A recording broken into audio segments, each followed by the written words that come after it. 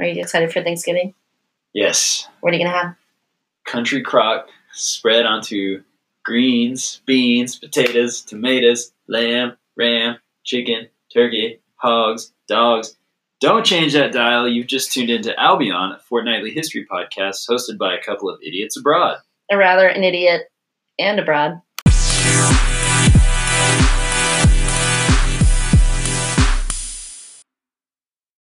My name is Elliot Flood, and sitting across from me and picking her corns Ew. is your co-host, Casey Piercy. This series talks about the absolutely absurd history of the British Isles that we've been learning ever since we left our home planet and moved to Marmite Country in 2018. Elliot, what do you have in store for us today? We're going to look at a wild old nobleman of yore. This guy was one of the most notorious aristocrats in England during his time. He was known for being a prankster, bully, a drinker, and a knob in general. For all of our non-British listeners, a knob means a penis. Big old penis. This guy was also closely associated with a scary entity that terrorized London. Ooh.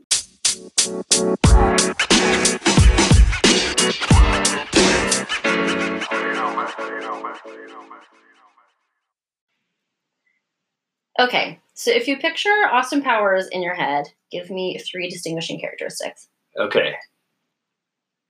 Glasses. Mm-hmm. Hairy chest. So hairy. Busted ass teeth. Yeah, busted ass teeth. Yes. I'm so glad you picked that one because we're going to have a little chat about the sore subject of English dentistry. Oh, nice. And then in classic fucked up feminist fact style, we're going to whip it up into a fervor of yonic righteousness and indignation, as we always do. Woo! So, before the 19th century, the care of Great Britain's pearly yellows was in the hands of blacksmiths and barbers who doubled as surgeons. Oh, good. After all, these were the tradespeople who already had the tools. So just let that sink in for a minute. Good God. Yeah. So I got a fucking anvil, I got pliers, and some red hot metal. I could be a dentist. Yeah, and some jabby pokey things and some scalpels. Sure. Yeah, we'll figure it out. So your neighborhood blacksmith was quick to the pliers, as you had just mentioned. But the traveling barber, well, he was a businessman that had to go from place to place on his reputation. So he had a Yelp rating to keep high. So he employed smaller devices. For example, imagine a beer bottle opener that would just surround the tooth, and then you'd use the leverage from the opposite jaw to pop the tooth out. Oh, God. Yeah. It's a good thing anesthesia had been invented at this point, right? Oh, it absolutely has, which we will get to very shortly. Good. In this era, some bizarre cleaning methods were used in dentistry and in, daily household hygiene. So abrasives such as ground up oyster shells were placed on the finger and rubbed into the teeth. The problem here being that oyster shells are very hard, and this ended up scraping away the enamel and exposing the nerves. Oh, God. I'm just puking my mouth. Brick dust, chimney soot were also tried. Chimney soot is like, charcoal whitener, so it's like pretty cool. The first toothbrush was hand-tied from pig's bristle. Oh. Which also kind of freaks me out. God. And they were expensive, so the same toothbrush was shared by the entire family. I'm sorry. How is it expensive? Because it's hand-tied. It's like basically wig making. It's like lace front fantasy. Fair enough. This is like the time when there's like one guy in town who knows how to tie a knot. Like, we got to go to the knot tying guy to get a toothbrush made out of hog bristle. Yeah. Oh, we can only afford one. Where are we going to get a hog? Yeah. Yeah. So sugar comes in from the West Indies, and later the sugar tax is swept under the rug. So not everyone's mouth is full of decay, rich or poor. You have a good story about, is it Elizabeth I, whose mouth was totally black, and it was like a status symbol for her time. That's right. That her and her lordships were expected to have black teeth to show their wealth. That's right. Enter the dentists. So instead of using brute strength to rip molars out of skulls, early dentists realized that they could just try to pound out the cavity while keeping the rest of the tooth intact. Still doesn't sound that great. No, it does not. And that is because the drills were invented, and drills were operated by foot treadle. So you would press your foot on a pedal, much like early sewing machines, and the drill would pivot in and out, which means that the drill went exceptionally slowly. Imagine getting your cavity drilled out and it just taking so much time. Oh, God. Well, nitrous oxide, aka laughing gas, was the first chemical used for pain relief. in dentistry, American dentist Horace Wells found himself sitting in the stands of a Laughing Gas roadshow. Can we bring those back? Yes. That sounds fun. I'm sure you're already imagining it, but audience members are invited onto the stage, and then like they're just basically told to do some whippets, and then everybody laughs at them. But they also like try these things or like, inflict pain, and the audience member can't feel it because they're high on laughing gas. So then this dentist gets the grand idea like, well, man, this stuff is bonkers. I bet you can use it on a dentistry patient. Well, metered gas valves hadn't yet been invented, so this particular dentist struggled to perfect the correct mix of gas and air. Oh, no. Which, if you're reading between the lines, which I can tell that you are, it means that a bunch of fucking people died. Of course. Why not? So maybe some safer options are good old-fashioned chloroform. And that is the substance that villains like put on rags and then cover in front of your nose and then knock you out and like put you in the trunk of a car. Classic move. Also, fun fact, that was used in early childbirth, which, hey, maybe we'll save that for another episode. And then probably the most commonly used was cocaine, because it was already in circulation as a widely used painkiller. You just like show up at your pharmacist and say, yo, can I get some of that? Wow. But dental cocaine was injected into the jaw in liquid form with a huge ass needle. Woo. Yikes. But on the bright side, like, it's not knocking out the whole body. It's just trying to, like, have it be focused on a particular area of your mouth. Laughing Gas Cocaine Roadshow. Yeah, there you go. Buy your tickets That'll now. still do well this time. At this point in time. I feel like the bar where you work is actually called Laughing Gas Cocaine Roadshow. Yeah, they have handlebar mustaches. Yeah. All right, so that is your pain medication, which, as you're kind of understanding, is not widely used for the slow drill bits and the blacksmith days of dentistry. I figured they just get everybody drunk. It seems to be like what they would always do back then. Yeah, but doesn't true, but also doesn't alcohol like make you bleed more because it dilutes your blood? It does. And you just would be having like an open sore from where your molar was ripped out the back of your jaw. That is true. Well, that's a little sensible for Victorian times. It is. Yeah. It's a little science-based. Yeah. It's not just the wind. Uh-huh. All right. So I've described a situation where we have a specialized skill set and we have like a host of chemical concoctions and we have a bunch of people that needs the job to be done. Yep. What does that spell? Expensive. Oh, yeah. About as much as a toothbrush. Yeah, right. Probably the toothbrush is more expensive. Possibly. A knot tying guy. I know. Specialized skill set. And a bunch of people that need it, like, also spells expensive. So, by the early 20th century, dentistry was so expensive that some wealthier people chose to have all their teeth pulled out of their heads. Ooh. And that was just to, like, spare themselves a lifetime of pain from having toothaches or, like, unsightly orthodontistry, because that hadn't been invented yet, but also to spare them a bunch of debt. Oh, wow. Which brings us to our fucked up feminist facts. I almost wonder in this one, like, maybe we should do, maybe for the theme song, it should be like a hardcore song. Oh, yeah. Fucked up feminist fact! Fucked up feminist fact! Fucked up feminist fact! Ah! So, in the words of historian Joanna Bork, having all of your teeth removed was considered the perfect gift for a lady's 21st birthday or a newly married bride. Wow. The perfect gift for your 21st birthday is to have all your fucking healthy, deeply rooted teeth ripped out of your jaw with minimal anesthetic. Just what every young woman wants, really. Yeah. And that's 21 means that you're like old and unmarried, like you're spinster age at 21. So this is actually just like your fucking dowry. Your father would just parade you around and say like, oh, take Casey with her mouth full of dentures. You'll never have to pay a dentist. She's a total bargain. What a deal. It's like getting your driver's license. It's just one of those milestone moments in life. Like, oh, I remember when I was 21. I had all my teeth bashed out. Good times. Simpler times. I became a woman then. Yeah. Yeah, I mean, it's like even fucking crazier because you're 20 years old and you can't chew your own food. So it has to be masticated for you. What? Which I'm guessing like is the job of the servant because your mama didn't have no teeth either. True. And then, like, it compounds in this crazy black market selling problem where people are just like trying to get as much teeth for dentures as possible.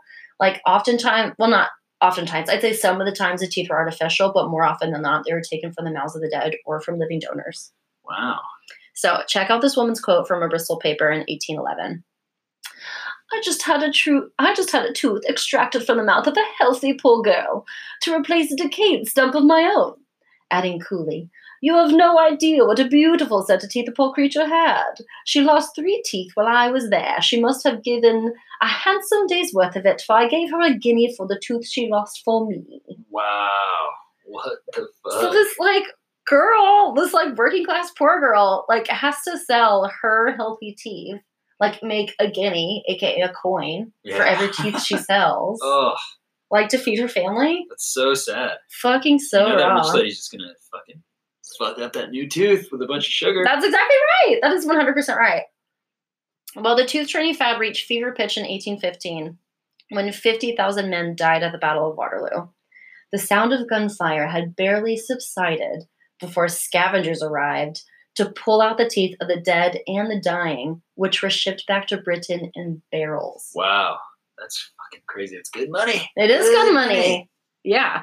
So Waterloo teeth became like a phrase. Even if they weren't from Waterloo, people would still call them Waterloo teeth.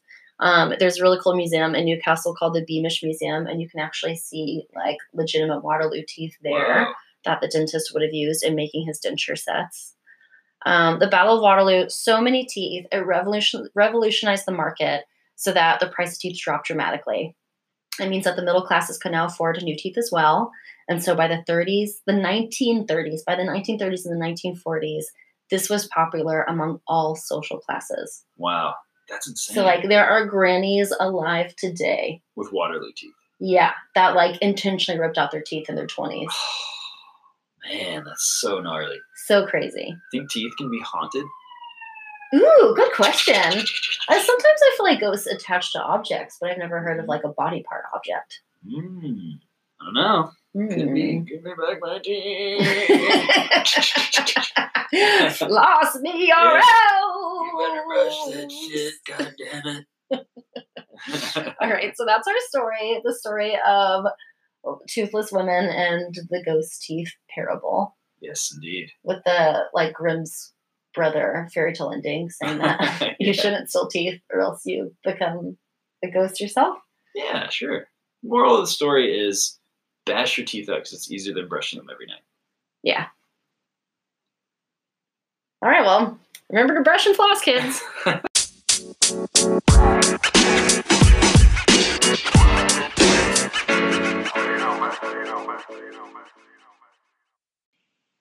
Casey, think of the biggest, richest asshole that you can. You. I'm not rich. Oh, yeah, that's true. Anyone pop to mind? Big, rich asshole. I mean, I already made it. We're obviously talking about Trump. Well, yes, he's one that pops to mind. Well, anyway, there's plenty of them out there.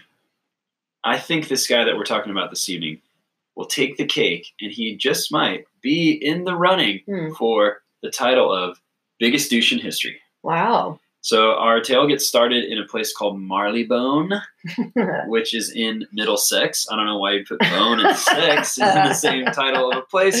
Honey, when two people British love name. each other very much. Oh, wow. You put the goodness. So in 1811, a guy named Henry Delapour Beresford was born to a very wealthy family, and he was the son of the second Marquess of Waterford. That had no teeth. Probably not. Waterford is a county in Ireland, and a Marquess is a title that was given to British nobility, and they were essentially given lands and titles in Ireland, even though they generally had no connection to Ireland. Like, they're not from Ireland per se. They just kind of get property over there. Yeah, I can see why the Irish wanted to kick the English out. Yeah. Also, how are you spelling Marquess? Marquess. Okay. So yeah, they were just given their land, power, and status by the British ruling class. So Henry was born into nobility and had basically anything he could ever want. We've seen countless examples throughout history, right, of the fail sons of rich, white, wealthy men. Mm-hmm. They usually keep to themselves and never cause any harm, right? Donald Trump Jr. Never bother anybody. Yeah, Donnie Jr. never gets up to anything bad. So Henry Beresford III was relatively unknown throughout his childhood, but that changed. Oh boy, did that change when he grew up. During his teenage years, basically all of his family died. Lots of his family died. So at 15, he suddenly found himself the head of a really large estate that was like tons of money, tons of land, lots of power. He basically had free reign to do what he liked. Oh, God. Oh, this is at 18, actually. Excuse me, not 15, 18. So this was not good for Henry or anybody else. Yes. At this point, he'd already developed a pretty good reputation as a prankster and a little bit of a ne'er-do-well. And he attended a posh boy school in Eton, which is in southern UK. And he was asked to leave for stealing the headmaster's whipping stool. Which doesn't seem like that bad of a prank, right? Like the whipping stool shouldn't even be there. Yeah. He also went to Oxford for university, but he was invited to leave after several pranks. Now, these were just... See, I self-identify as a prankster. Yeah, me too, to a certain extent. A little bit. Tell me more. I mean, I like a good office prank or like, jump scare somebody, you know? Put a whoopee cushion under their seat. Little stuff like that. That's nothing compared to what this guy got up to. One of the pranks I did is my coworker's phone. I reprogrammed it, so instead of saying my name is extension, it says the boss. I'm not his boss. I love that. So after he got kicked out of Oxford, Henry's pranks got a little bit more crazy, and he really got a taste for mayhem. He allegedly did most of his pranks just to alleviate boredom, which apparently this guy was bored all the fucking time because his life is a laundry list of insane hijinks. Okay. So some of his antics seem pretty funny, but most of them are just straight up mean as fuck. He is just one of those guys that takes pranks a little too far. Okay. So I'm sure it's really wrapped up in like male entitlement as well. Oh, guaranteed. Yeah. 100%. So one of his early pranks is... Oh, quick side note. He used to spend tons of money doing these pranks, too. Yeah, because he had tons of money to burn. Wasting money on pranks. So he bought several large barrels of gin and took them to a really busy part of the city.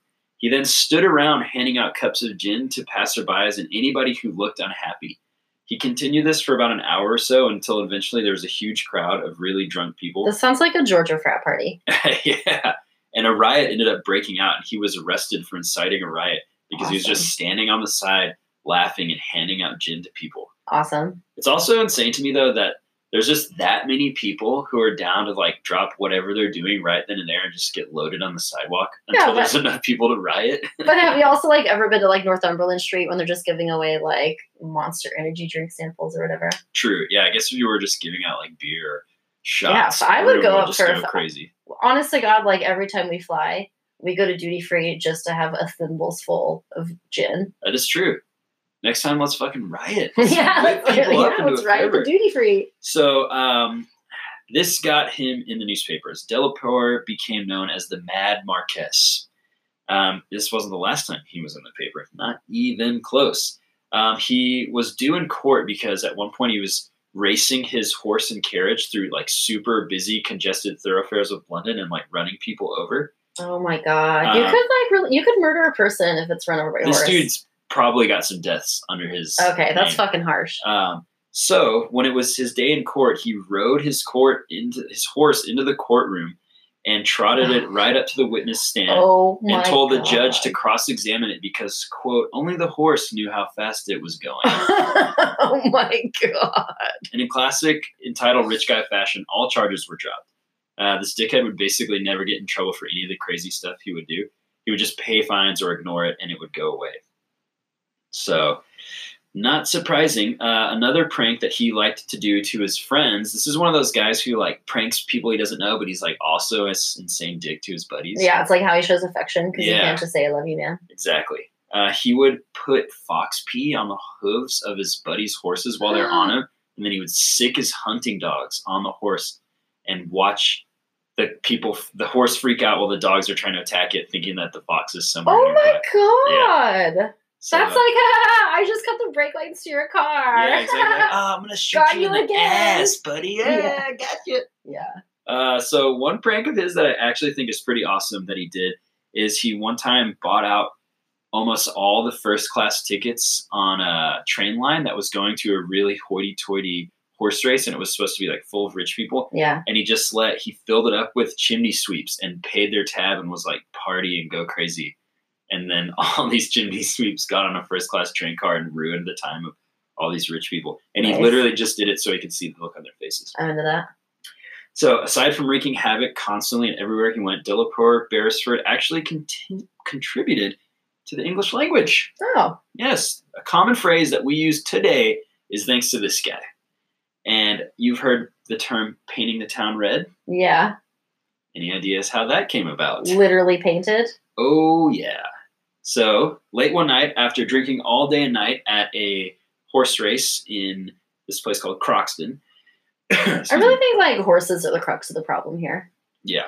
Oh, yeah. They're tied to everything he does. Okay. There's more. I think he's a horse fucker. I'm just going to put that out there. Wouldn't surprise me. So the Mad Marquis and his buddies had been drinking all day at a horse race. They showed up to a town called Melton Mowbray, where pork pies come I was from. just going to say, I only know that name from pork pies. They were absolutely trash and acting super crazy, so the gatekeeper demanded his toll for them to get in.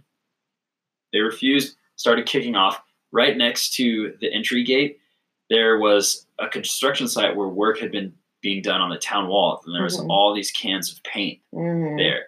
So they beat the shit out of the gatekeeper. Oh, no. Dumped red paint over him, paint him head to toe red. Oh, my God. Forced their way into town and just go on a rampage. They're painting doors. They're painting windows. People. The signs of businesses. People. They're smashing. And this is at like 3 or 4 in the morning. Jesus fucking Christ. They're smashing windows. They're banging on doors. They're waking everybody up. 2 constables intervene.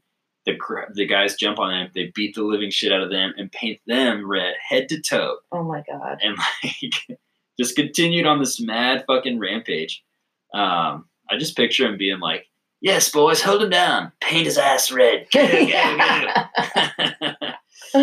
So a bunch of cops arrive as backup eventually, and they arrest one of the guys. Mm-hmm. After this, a few hours later, the Marquis and his buddies come back, drunk still, break into the jail, beat the shit out of a bunch of cops, and bust their friend out of jail.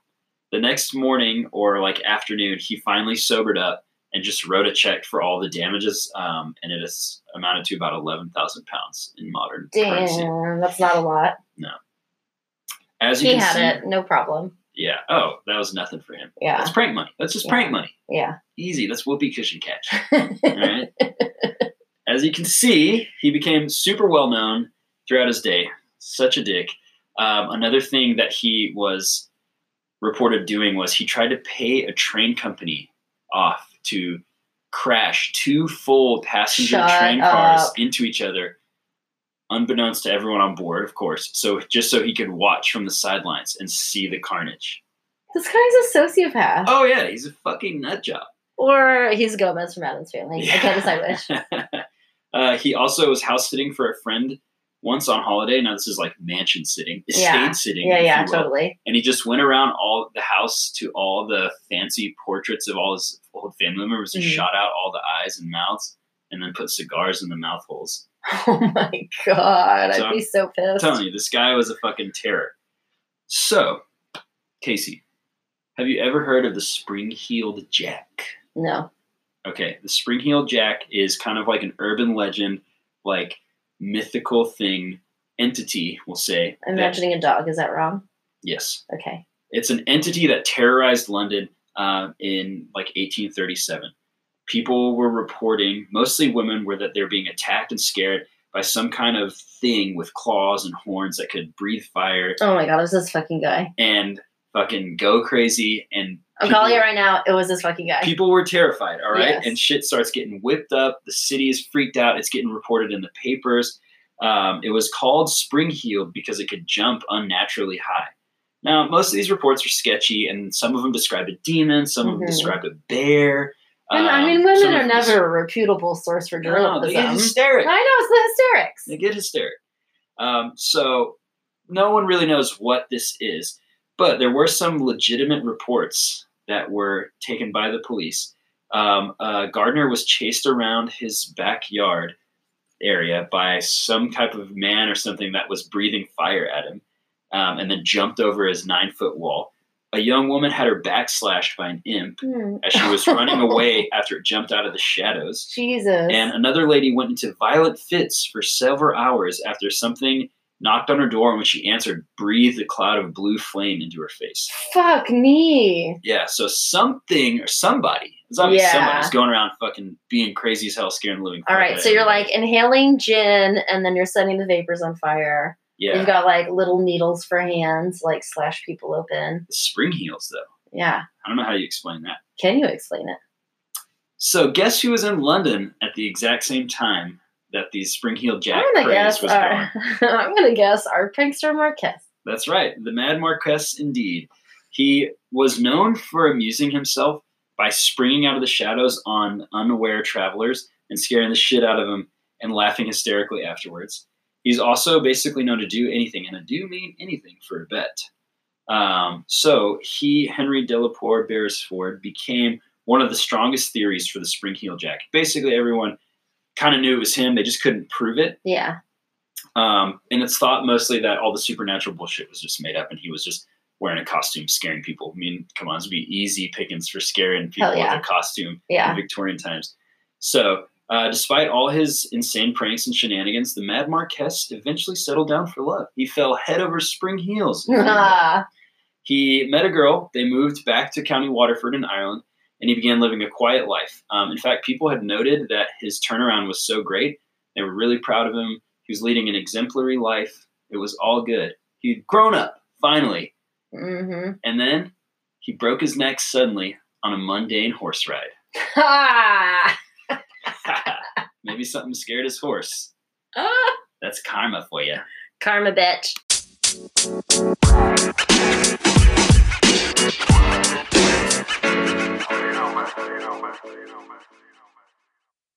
That's it for this week's episode. Thanks for listening. Support for Albion comes from transstamps.co.uk, your all-in-one solution for at-home lower back tats. Specializing in packages ranging from Sanskrit to dragonflies, transstamps.co.uk has your back covered. For 20% off, enter promo code LIVELAUGHLOVE at checkout. Subscribe on every major platform, and we'll see you again for episode 8. Toodle pip. Tinkety-tonk. Bye.